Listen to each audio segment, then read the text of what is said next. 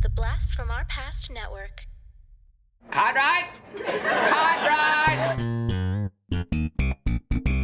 Hello, Newman. This is so f***ing good! Nothing for you! These pretzels are making me thirsty! Not that there's anything wrong with that. Serenity now! He's a regifter! Well, let's start the insanity. Giddy up. Welcome to Cartwright, a Seinfeld podcast. We are two super fans giving you every single episode of Seinfeld back to back to back because we love this stuff. And we know you love us and you love Seinfeld. And that's why you're here and that's why we're here. And we're giving it to you every time. I'm Adam. I'm Corey. We're giving it to you guys. Not like that, you sick-minded freak. We're giving him a podcast. We're giving him a podcast all about Seinfeld. And this episode, we are talking Season 3, Episode 13, entitled The Subway, which aired on January 8th, 1992. Our first dive into 1992. Corey, my man, could you give us the synopsis? Yes, sir. The Subway. A subway ride leads to 4 very bizarre experiences for the gang. Train delays cause Elaine to miss a lesbian wedding. Jerry befriends an overweight exhibitionist. George meets a woman on the train and skips a job interview. Kramer overhears a hot tip on a horse. They gave everybody's little storyline. Well, let's get into it, and we'll go a little bit more in depth than just that. But per usual, we get a little stand-up bit, this time about bumper cars. Yeah, which ties into the episode, or at least specifically what Jerry wants to do. He talks about when he was a kid, his favorite ride was the bumper cars. But of course, now he starts to elaborate on the fact that there's always that one kid that just has a real hard time at it. And, there's one that gets stuck in a pack of empty cars, and then the attendant has to kind of jump on and kind of, help him steer and everything. And then you got the other, the hopeless father and son team who just keep spinning around in circle. One's putting on the gas, the other one's moving, and they just keep spinning in circles and are never organized. I liked it. That was fun. And it needed some of the visual stuff. Jerry does some funny little visuals with it and whatnot. It went to the point where the light guy doesn't follow Jerry when he leans down to mime the grabbing of the bumper car. But yeah, it was fun. It was neat. I liked it. Enjoyed it. Fine. Fine. All right. At Monk's, we start off with Kramer giving everybody directions on the subway of how to get to Coney Island. I find it quite humorous because he's talking about all this transfer to here, and then you transfer there and transfer there, and Elaine's just like, can you just take the D line straight to Coney Island? It's like, well, yeah, you could. I mean, it's a very Kramer-esque thing to do. Yeah. Because he's ridiculous. But we get just a little bit thing about what everybody's got going on. George apparently has an interview coming up, and Jerry, he mentions about George not whistling on an elevator. Apparently, this is something that somebody, I can't even remember the character, said to Biff Loman in this Death of a Salesman play, which this is the first time, and it's going to be multiple episodes to come. I'm going to bet almost through the rest of the season, maybe even to season 4. I'm not sure when they stop doing it, where Jerry compares George to Biff Loman. Have you ever... It's a book or no, a play? The answer is no. Yeah. I'm pretty sure... I thought it was a play, but maybe it's a book. See, that's how much I don't give a shit about Death of a Salesman. I'm 100% with you. I mean, even the name Biff Loman, I don't really know. I didn't even know it. They would have had to have, I mean, they did say it. If they hadn't said Death of a Salesman, I would not have known what Biff Loman was. So yeah, dude, I'm totally with you. I don't know shit about it. I was correct. It is a stage play. It's a 1949 stage play written by Arthur Miller. So you should know Arthur Miller. Yeah, because sounds he did, familiar. Cats? Cats? He did, yeah, Cats, was that it? Sure.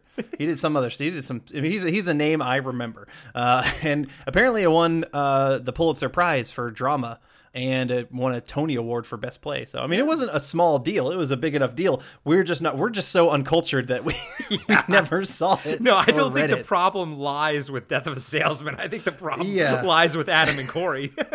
Yeah. Well, also, I mean, but you and I are the typical, watcher of Seinfeld.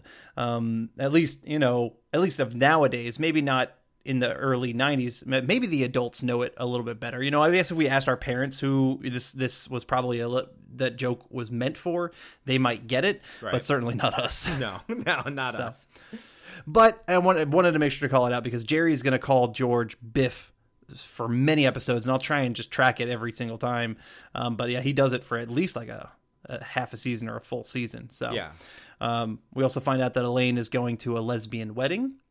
And we get just a classic line from George here when he's talking about lesbians. And he says, when he sees a lesbian, he just can't help but think that they're thinking, that's why I'm not a heterosexual. Just because he's George and he's that awful of a person. He's that hideous and whatnot. And he's so insecure, but it's a funny line. It's very George. And yeah, I think that's a clip-worthy moment too. I feel like I've heard that one somewhere before. Yeah. Probably Seinfeld. Yeah, probably. When you watch this many, many times before. That's probably it. I mean, we've seen it so many damn times, you just remember it. Anyway. Referencing itself now in my head. Yeah. On the subway, we also find out that Kramer has to go to court to deal with a bunch of tickets that he's got. We see this homeless dude who's playing violin, and some of them give him, change. Even George, I think, gives him change, which is kind of strange. I wouldn't think he typically does. But just kind of calling it out now, he does call him out saying that, that guy's not blind. So he is kind of still somewhat George. Yeah. A little bit towards him.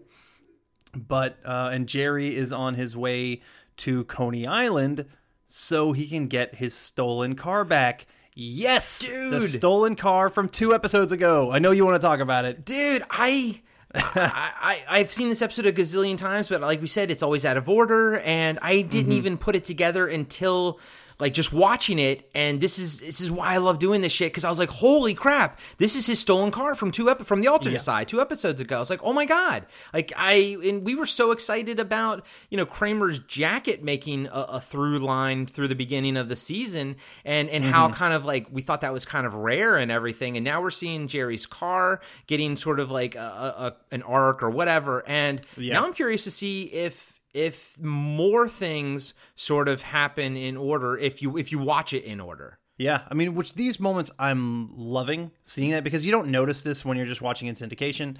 I did call out, if you remember from last episode, I had this this little rant about South Park and how I feel like I don't like when they do through lines that they're trying to do. Actually, it's not that I don't like through lines. I don't like how South Park does them. I feel like they are forced. Here in Seinfeld, this is how you do it. Just make it subtle. Make it something that's really not all that important to the story. I mean, it's important to the story because it's propelling it to start, but that's not why this episode's funny at all. And it's just it's gems that you're getting gems from it, as opposed to it being like you're getting forced into it. And it works as a standalone, you don't need to know that it happened a few episodes ago. You just assume that, okay, it happened off camera if you're watching this out of order. And I can't, speak to I can't speak to South Park, but I think that's, like you said, that's what makes it good, is because these through lines are so mundane. These through lines are just so small, but they go a long way in creating some very fun connective tissue. Yep. So, but yeah, if anybody forgot, it's that, Whoever stole the car is the dude that Jerry had a conversation with on the car phone. It was a funny episode. Yeah, that's good. Yeah. And we find out George is actually on his way to a second job interview. So he's already gotten past the first round. He has legit potential at whatever this place is. So it's like, okay, you do not want to miss this one, buddy. All right. At the big transfer station, everybody goes their own separate ways because they're all having to transfer to other subway lines. And we get a lot of just intercutting here. From here on out, I'm just going to be I'm going to be kind of jumping back and forth because that's how they do this editing. This is some of like the fastest scene editing and like the most amount of scenes maybe in any Seinfeld episode, because they're just like, here's like one little sentence said by somebody and then jump to the next train or whoever sees it. So we're going to be following all 4 of our main characters on all 4 of their other trains. And we don't come back with them all being back together until the very, very last scene. Yeah. So it's just kind of interesting. So just try and stay with me. But I'm with you, buddy. I had a hard time I didn't have a hard time tracking it, but like my notes, like I think I've said it before, like my notes, I'll draw like a line in between each scene so I can easily just kind of look through it. This one's got so many lines, and then I just sort of gave up. But yeah, these episodes where that jump back and forth are not the easiest to track, I gotta say. Yeah. Yeah, exactly. I mean, it doesn't make them a bad episode. It just makes them tougher to notate about. Yeah. As opposed to just doing like an overall general discussion. Where going scene by scene makes it tougher. And to add to your caveat, what I tracked in this is all the insane special guests or characters that you know. So I'll try to say where I know them from each time. But like, dude, almost everyone in this episode is like some weird character actor. Not, I don't want to say weird, but like, you know, like that you've seen before. Yes. All right. On Jerry's subway, we see this guy just very quickly, you know, it's just setting something up. We see that George sits near this attractive lady on his, and Kramer, we see on his, you get great Kramer physical humor. Yeah. Where he's having to rush around and grab a seat, and he has to get stuck next to the fat guy. Haha, fat guy joke. But yeah, you know what? I don't care. I still find fat guy jokes humorous because they are funny, and I'm fat, and so I can do it. First off, I love how he did his physical comedy of like sort of bouncing off the crowd and everything. And I was almost like thinking like how they had to actually orchestrate the extras when the ones on the right should go, you know, to screw them and whatnot. And then to top it off, I just love the fat guy, just the way he just sort of faces straight ahead with the blank look on his face. I kind of get a giggle out of him. I think he's funny. Yeah. Yeah, I mean, he gives zero fucks. He's not moving. No, he could inch over. There's some room. He had actually more room on the other side, but Kramer goes for the tight side, which is even funnier. Which is it is good. But all right.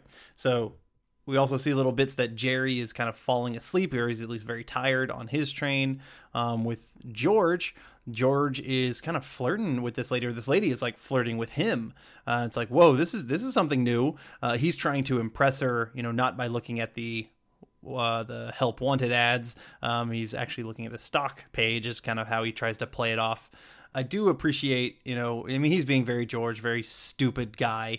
But at the same time, there's a great line at the end of it. His little scene here ends with, you know, trying to be kind of macho and, you know, with his stock stuff. He's like, I've always gone my own way and I never look back. There's a honk, and he immediately just looks back. Yep. And it's just a funny ass line, funny ass bit of writing right there. Yep. I tracked that one. He just like immediately looks back. It's hilarious. Yeah.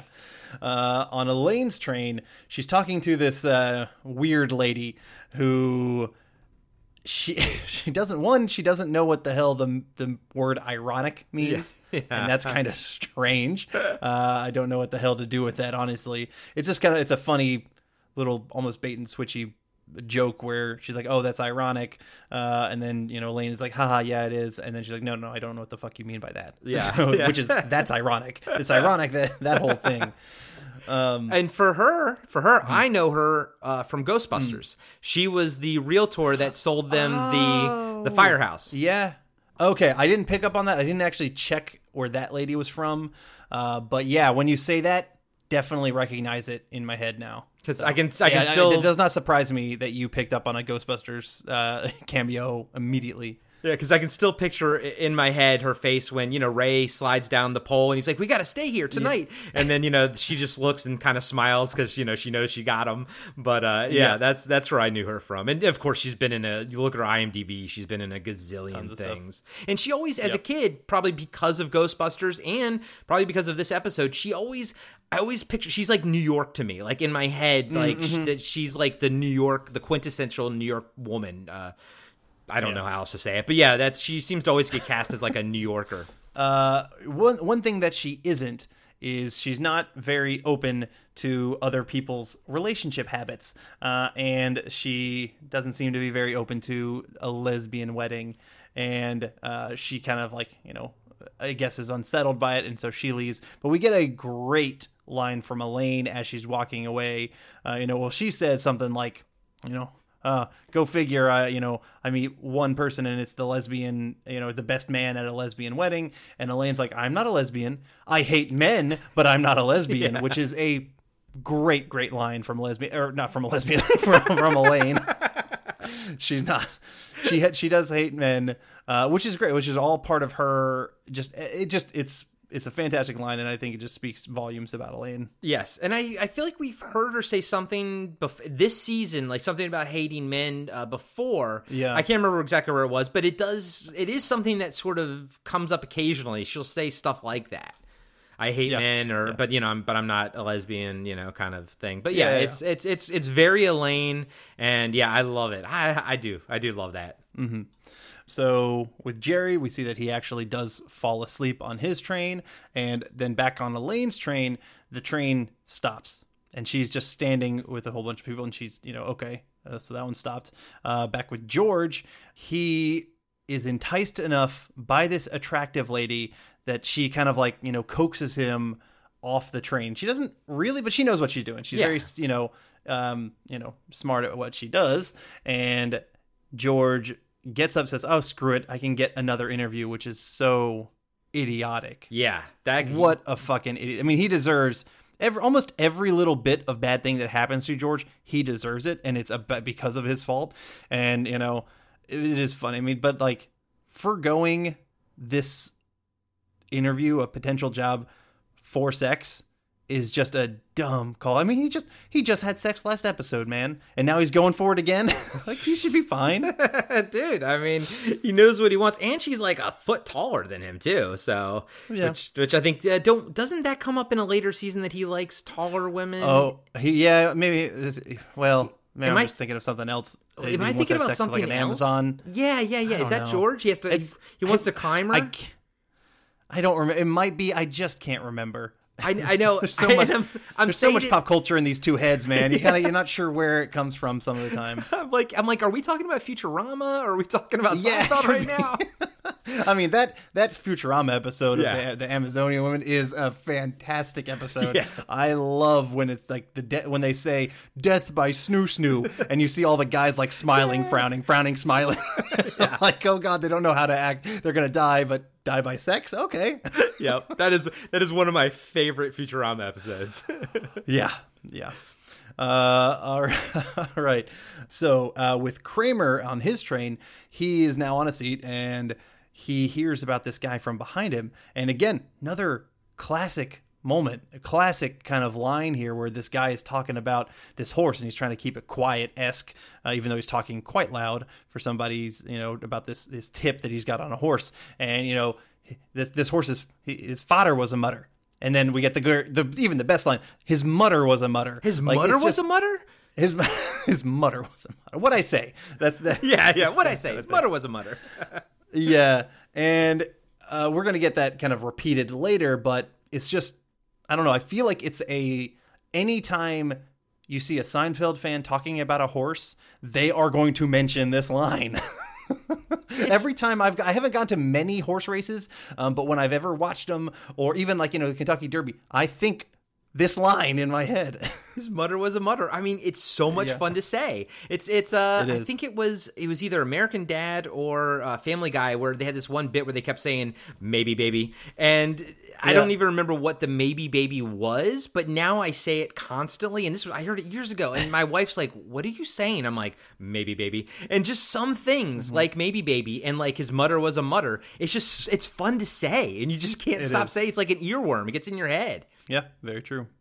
All right, so on Jerry's train, he wakes up, and now the guy sitting across from him is nude. And I like how everyone else on the train is way the fuck back and like pressed up.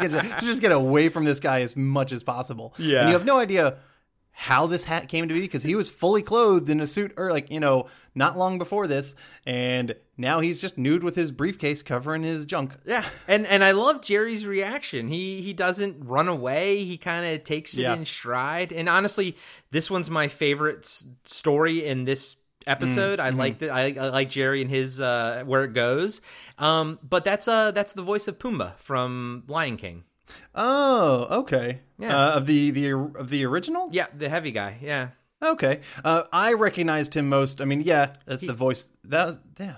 He's a big time character actor. You've seen him in a gazillion sitcoms, but I was shocked that he was the voice of Pumbaa. Oh, okay.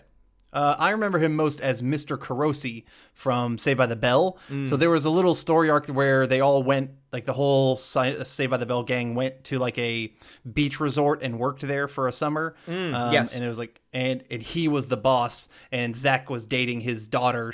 I think it was Stacy Carosi. But that was a whole, who was played by Leah Remini. But that was a whole storyline on. That's where I see him and I immediately think Saved by the Bell. Yeah, I mean, I swear to God, I've seen him like on an episode of Cheers, on an episode of Night Court. Like he's like he's been everywhere. But I always liked him. Like every time he comes up, I was, oh yeah, I like that guy, that dude. He's always fun. Yeah, he is. I agree. What I also really like about this scene is, him and, as you put it, Jerry just kind of like, he's like, okay. And he just starts chatting with the guy. Just very nonchalantly, he accepts this dude's nakedness. He thinks it's weird, but he doesn't like jump up and run away like everybody else has. Yeah. We do get a great line where the nudist says, "I'm not ashamed of my body." And Jerry's like, that's the problem. You're not ashamed of your body. Yeah. You should be. Yeah. It is fantastic because he's not a fit dude, if you will. Yeah, no, he is not at all. No. On Elaine's train, she's dealing with the stop train. You get her inner monologue, which we probably hadn't seen in a little while or gotten from in a little while. And I guess they're doing more. They do enough inner monologues that I thought they didn't. I remember when we called it out in season 1, and I'm like, that's not really a thing. Why are they doing it? And then honestly, it's happened each season a couple times maybe, and it's like, okay, maybe there's more inner monologue in Seinfeld than I remember. I came to the same conclusion you did right here now, and then I was like, you know what? Maybe we just, we're taken aback by the bad ones, because the good ones, like this one, they work so flawlessly that you don't think in your head, oh, this is an inner monologue scene. It just works, and I love it. I love hearing her inner monologue here, as opposed to when we heard Jerry's inner monologue at the, when George got the dinner. Yeah. Or which one? It was with Shoot. Yes, with Stephen Tobolowsky. Yeah, Stephen Tobolowsky. Yeah. That was a terrible one. Yes, it was. But yeah, it works perfectly here. She's increasingly freaking herself out about the smelly guy, about the train, about not getting to the lesbian wedding. And honestly, it's also very relatable because all of us have been on like a stopped train or a stopped elevator or whatever, and we're all just like, what the fuck's going on? What's gonna? And it keeps building, and it's gonna keep building here some more. But it is a very good use of inner monologue. George goes to this hotel room with this lady, and she is very forward. She wants him to get comfortable. So I do like he has a little inner monologue as well about him getting comfortable. I actually think it works pretty good too. Yeah. This one works well too. Yep. And all right, so he's comfortable, and with his shoes off. He's like, you can't. With his shoes off. He should at least take the jacket off. I'm not comfortable. Yeah. And to call back to the previous episode when you were talking about Estelle, how George is talking about his mom. This is when George starts talking about his mom. Yeah, which is awkward. Is this when he talks about how ugly she was? Like how she was like the ugliest lady in town or something like that? And what he was comparing her to, I think it was like a movie called, I don't think it was called Estelle because that's her name. Alice. No, it wasn't. It wasn't Alice. Yeah, but it was a movie. They have an Alice reference some other time. That's why it's in my head. But I didn't get the reference that George was making, that all the kids in the block were calling her or whatever. It must have been a movie that I have never seen before. This is when he's talking about all that bullshit. Yep. All right. At Kramer's train, or no, he's not on the train anymore. He went to the track. As opposed to going to court, he went to the track and he bet on this horse, and that's all we get for now. Well, wait a minute. Did you recognize the guy he was talking to in line? Oh, no, I did not. Yeah, that is Mark Boone Jr., who you've seen in Sons of Anarchy, and you've seen him in Batman Begins. Swear to me. He's the guy that Batman's hanging, the corrupt cop. Jesus Christ. The corrupt cop in Batman Begins. Oh, that guy. That guy. Okay, I'm looking it up right now, and I've seen him most from Sons of Anarchy, but he looks so different on Sons of Anarchy than he did in Seinfeld. Well, because he's got a beard now. That now he's like known. He's for got a like beard his and he's a long thicker hair. dude now, too. Yeah, and he's kind of like a big guy. But this was. I mean, he was Yeah. young as hell. He looked like he was in his 20s or at least early Yeah. 30s in this. Wow. I would not have noticed that. Good call. Huh. I love it. I got an even better one coming too. So, Okay. Yeah. Okay. All right. So, yeah, he places a bet on that horse. Jerry and the nudist start talking about baseball. I don't know, just kind of fun. I like them. They're just having a fun, casual conversation. Yeah, and this is what I like, and this is what I love about Jerry. I love Jerry. He doesn't get stressed out about shit, man. He just goes with the flow. He's, later on he'll be addressing the even Steven thing, and I just always say it. I love his laissez-faire attitude. I love how he just goes with the flow. And bada bing, bada boom, you open yourself up, and now he's meeting this who everyone thought was crazy, this naked guy, but is clearly they're forming a little bit of a bond. And because Jerry talked to the guy, just like, I don't know, man, like this show is always about our characters being terrible people, but this is one of the few times where it shows that, like, you know what, sometimes just talking to a person will just open everything up. Granted, maybe it's because Jerry's stuck in a closed space and he sort of is forced to talk to the guy, but still, it's a nice thing that Jerry did, I think. Yeah. And knowing that Jerry is a Mets fan, I'm assuming that they're talking about the Mets here. Even though I almost always just, probably when I was young, even now, like I still like, oh, they must be talking about the Yankees. Oh wait, no, and then I have to activate. No. He's a Mets fan. That's why he loves their chances, and that's why he cares so much about them, or that's why he enjoys talking about them. So, all right, and then we cut to Elaine's train, and she's freaking out even more. She's still just stuck on the damn train.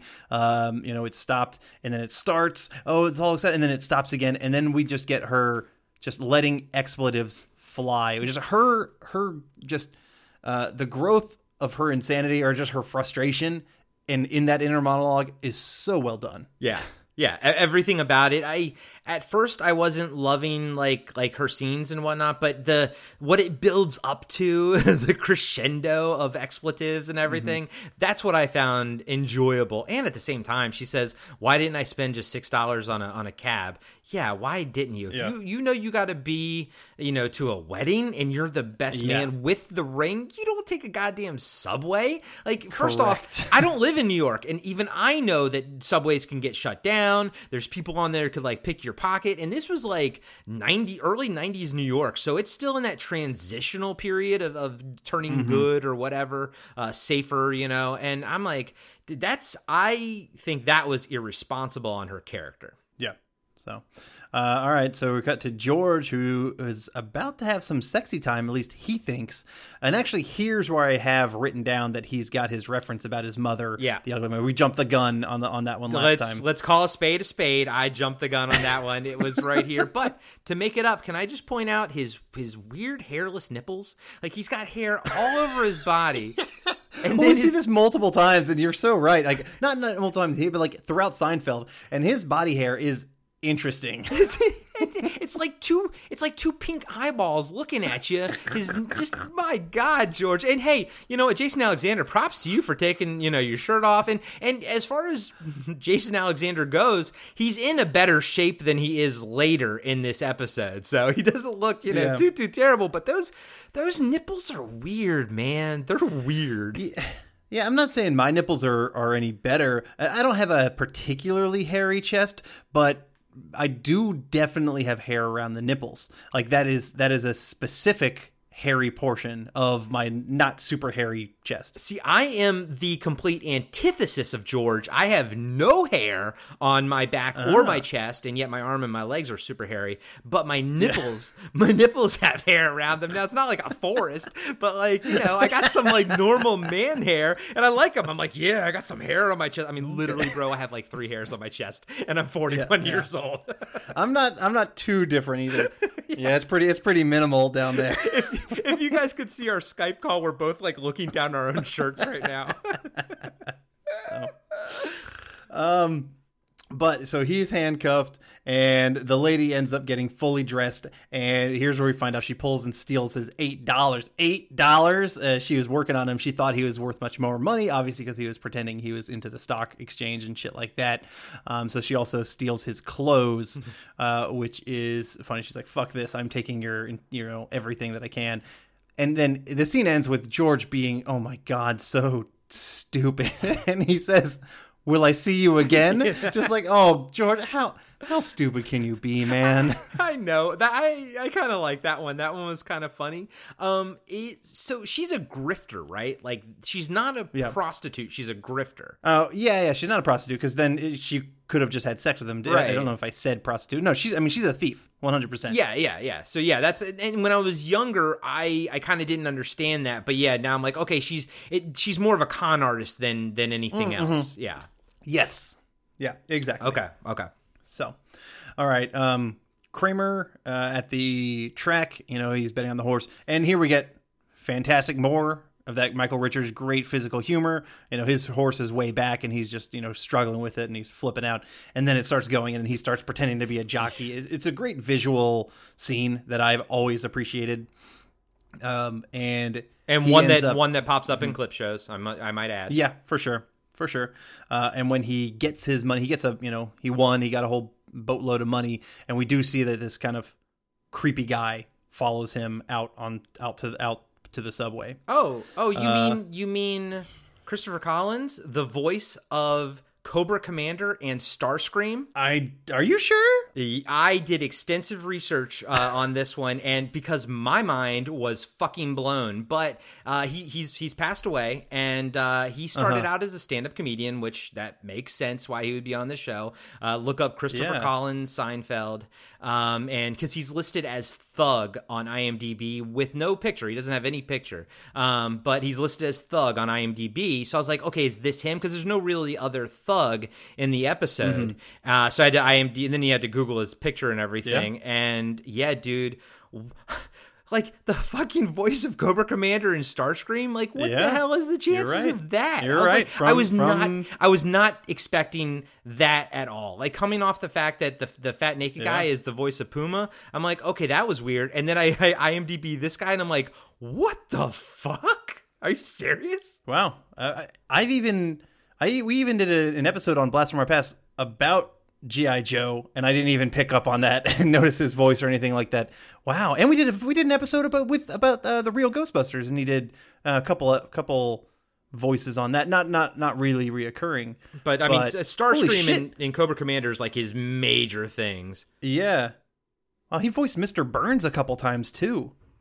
Dude, holy crap! I know that guy's awesome. I know, and it's like why awesome. why is he this guy in this episode? There's like no pomp and circumstance to it whatsoever. It's just like, hey, I got an idea. Why don't we go grab the guy who played Cobra Commander and G.I. Joe? Yeah, and he doesn't really even talk in this. But yeah, I gotta assume a lot of these extra characters. And if you noticed in the Stranded episode, the gentleman that's talking about the peanuts, right? You like that scene. Mm-hmm. That guy's a stand-up comic too. If you look on his IMDb, I think Larry and Jerry just probably hire their friends for these like stand-in roles, or for these side roles, But that was my biggest mind blower for this entire episode. So, yeah, that's a good one.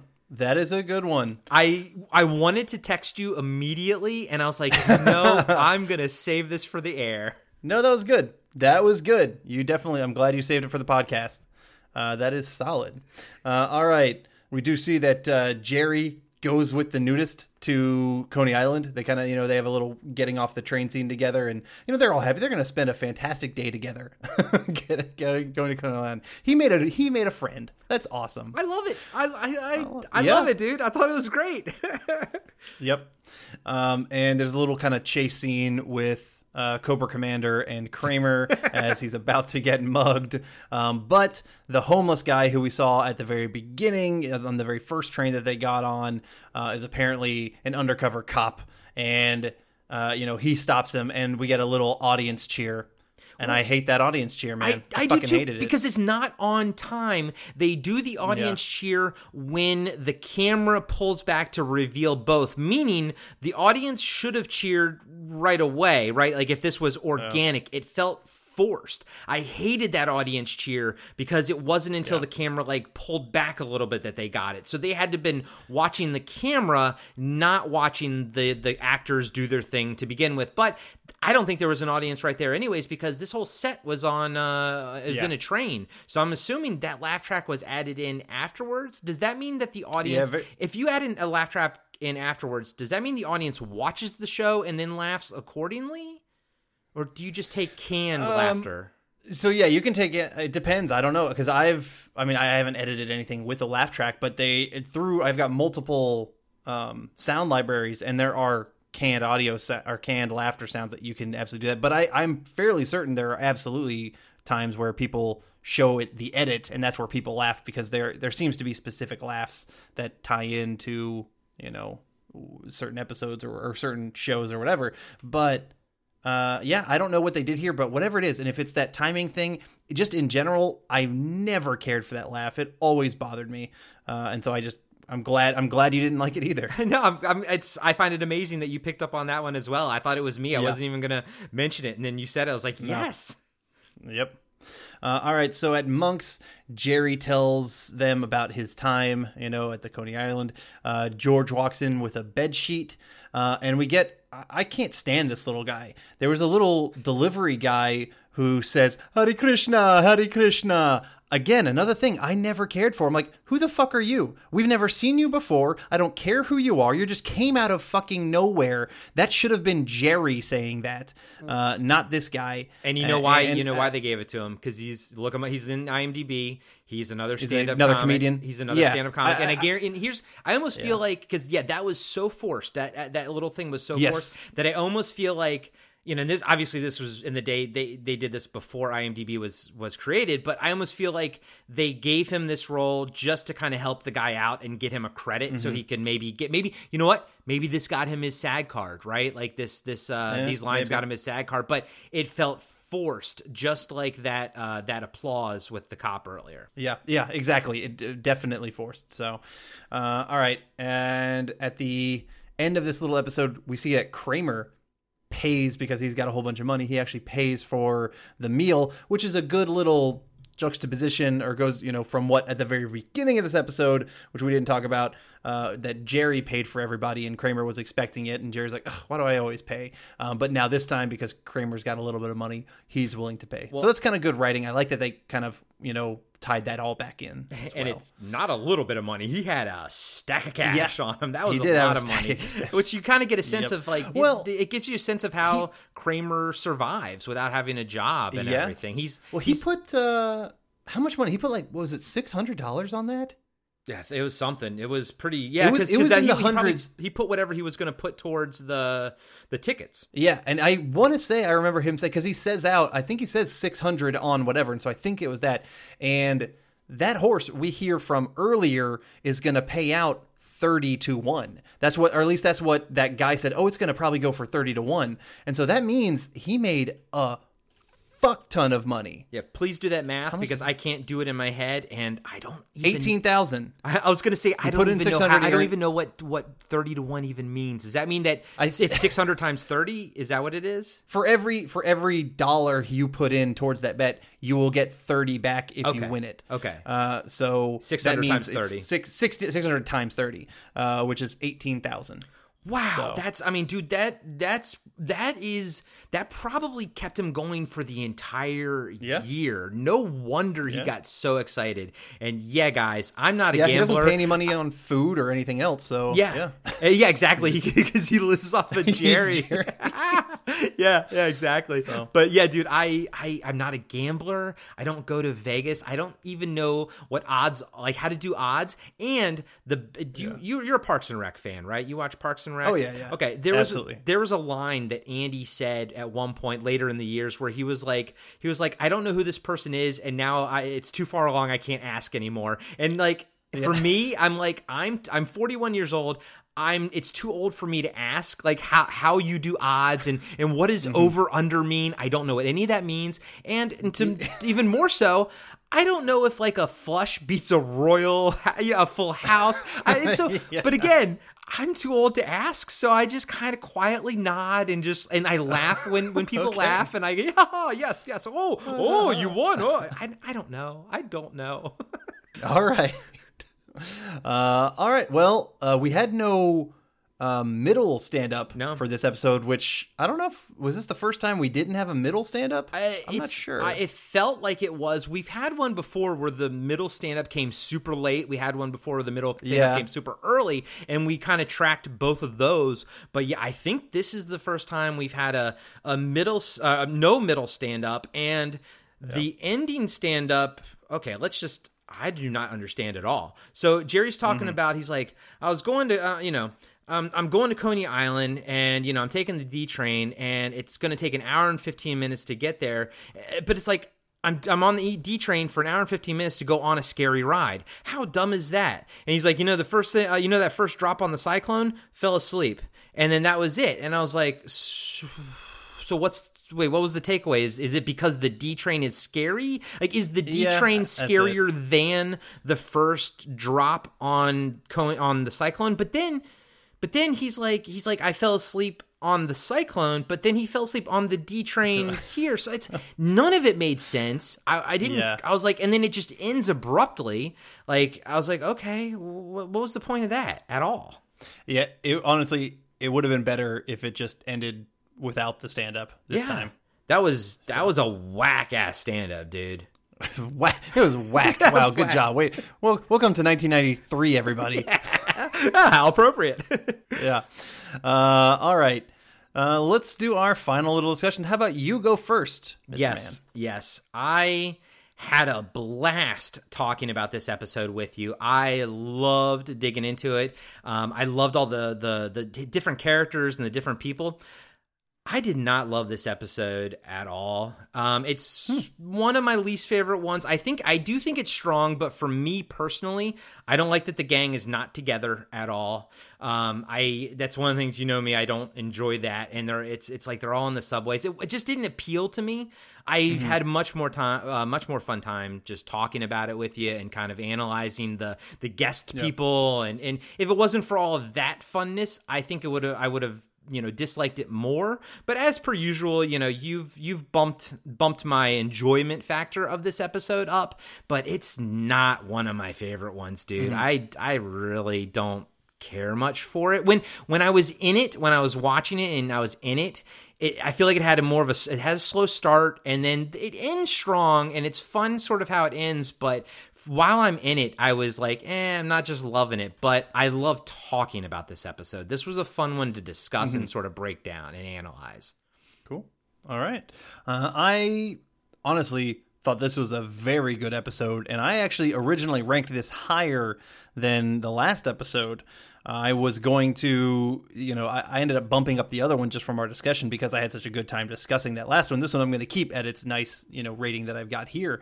But I like that, I don't always want the four main characters to not be together, but I like that we get all of their storylines, separately. They're not interacting, but we still see every little bit of them, and we still kind of are, learning more about them and just kind of seeing them as individuals, which is fantastic. I like the editing. I like the pacing, the back and forth. I think actually worked really well. It's a different style for a lot of Seinfeld stuff, but they're willing to do a lot of different styles. We get a backwards episode later. Yeah. We get different stuff. And so I do appreciate the fact that they're doing different things, right? Like, I do appreciate the fact that this episode, doesn't take place in the apartment, and it's and I appreciate the fact that, as a producer and everything, getting this train was not apparently easy to do. Kind of like the Garage episode where they had to do behind the scenes stuff. They had to do a lot of behind the scenes stuff to like sort of make this episode happen. And I appreciate that. I really, really do. And I do think it does have actually strong writing. Just for me, I'm just a little off put in this one. Fine. Yeah. That's fine. Yeah, it's fine. It's my time to talk. So I also liked how everything was kind of interweaved within like the life of the subway, just like this is how the subway is and interacting with the weirdos on the subway. Elaine's ranting was fucking perfect. The flirty thief whole scene with George was classic, and Kramer was good stuff, absolutely all the way through and through. And Jerry's stuff was just kind of a fun little different thing as well. So yeah, very, very good episode. I say it's one of the strongest of the season, I think. And so I gave it 4 out of 5 lesbian weddings. I think most people are with you, right? Like, I think this one's actually rated pretty high. I think it's much more of a classic one. But yeah, it's I mean, like I said, it's definitely fun. It was a fun episode to talk about for sure. So, and then to kind of go back and finish out all the supporting cast. Of course, the cop guy, of course, the lady that seduces George. They've been in a gazillion TV shows like Hill Street Blues and St. Elmo's Fire, all kinds of stuff. I just didn't personally recognize them myself, but they were both in a bunch of things. Cool. It is cool, buddy. And you know what else is cool? The Blast from Our Past Network, or the BFOP Network, as Adam likes to say. I do like to say it, and it is a network that you can hear me on 2 of our podcasts. You can hear me on Cartwright, which you are currently hearing me on, and then you could also hear me on the Blast from Our Past podcast, which I do with my brother, talking about all things nostalgia, pretty much everything pop culture nostalgia. Me and my brother, we wanted to talk about it, and have we doing it for 3 years now? 2 years now? I don't remember. It feels like a long... No, it's only 2 years. Okay, I was going to say, I thought it was longer than 2 years, but yeah. And you guys have been weekly for like 2 years straight. That is damn impressive. Well, we didn't start off weekly. We started off bi-weekly, and then about a year in, we switched to weekly. Yeah, I did the math quickly in my head. That's why I know we're only just barely over 2 years. We started in August of 2017. Okay. And so we were bi-weekly at first, and then about a year later, we started weekly, and we're very much enjoying the weekly side of things. So because we're coming up on our 100 episode. We're at 91, 90. I think we released 91 this week of us recording. When this episode comes out, we'll probably have like 92 or 93 out. So we're getting there to our own episode 100, which may or may not be a clip show that is inspired on other 100 episode clip shows like Seinfeld has. And it may or may not be driving Adam insane while he pulls clips for said clip Oh my show. God, yeah. It's been, I mean, it's been kind of fun, though, honestly, go back and listening and trying to pick. But it is time-consuming, so if I remember a line, I'm just like, all right, that's good. I'm just getting that and going. Otherwise, I can't listen to an hour and a half 99 times. I'm just going to waste my life doing that. and some might argue we're already doing that, so... Yeah. True. Oh, shit. Well, how about you, sir? As someone who's listened to all 93 of those Blast from Our Past episodes, I gotta say, you guys should check it out. It's a lot of fun. And on the flip side to like sort of Adam and John's podcast where they talk about more like movies like Neverending Story, right? Mm-hmm. My buddy Zach and I talk about movies like Cyborg and Life Force on Podcasting After Dark. It's also on the BFOP network. God, now I'm just saying it like it's a normal thing. It's a normal thing, baby. Get used to it. No. So you can find Podcasting After Dark. We're still in the bi-weekly phase, but we're having fun. Some of those episodes are like 3 hours long, dude. The Cyborg one was long. You guys put a lot of stuff into each episode, and it is fantastic, honestly. I've listened to almost all of the episodes. I'm a little just behind on all my podcasts in general, partly because I'm having to re-listen to my own so much. It's just like my list of ones to listen to is getting too big. But yeah, like movies that I've never even heard of. Like I actually really enjoyed y'all's Hardware review. That movie was so freaking weird. Like it made me wanted to go watch it, which I haven't yet. But yeah, you guys do some fantastic stuff. Hardware is a personal favorite episode of mine, so I'm glad you enjoyed that one fun. But Zach and I have fun, and we hope you guys enjoy that. And if you get a chance on the Blast from Our Past network, check out our buddies Brent and Eric at the Friday 5 podcast. They talk about all kinds of fun niche retro things and new pop culture stuff too. It's just it's a fun podcast, but what really kind of like draws me back to those guys and whatnot. It's just their chemistry between the two. They're a lot of fun to listen to. You can tell they've been friends for a long time. And for me, like honestly, same with obviously Adam and John are not just brothers, but you guys are friends. But it's the chemistry is what I sort of gravitate towards podcasts for. I like podcasts where the hosts have good chemistry. So check those guys out, and not on our network, but if you're feeling like giving some love, if you like comic books, me and my buddy Tess, we do a comic book podcast weekly called the Ongoing Comic Book Discussion Podcast. And like I said, it's not on the BFOP network, but you can find it on Apple Podcasts and Spotify, just like all of our other shows, Cartwright and everything. We're all on all the major podcatchers. And if you guys could, give us a follow, give us a review, share us with your friends if you love us. If you don't, then, stop listening and don't leave a review. Yeah. We don't need it. We don't need to hear it if you don't love us. Please don't give those bad reviews. But if you love us, please share us with your friends. And we appreciate all the love you guys have already shown us. It's been absolutely amazing. I can't even believe it. Next week, dude, we are going to be talking about The Suicide, and that episode has some weirdness to it. So we're going to, and some possible conspiracy theories. So we're going to try to do some research, do a little research on that to get into it. But The Suicide next week. That's a downer. That was a downer note. That was a terrible way to end it. No, we'll see y'all for The Suicide. Oh shit, no, that doesn't work either. I don't know, man. A terrible way to end it. All right, well, have a good week, guys, and watch some Seinfeld, all right?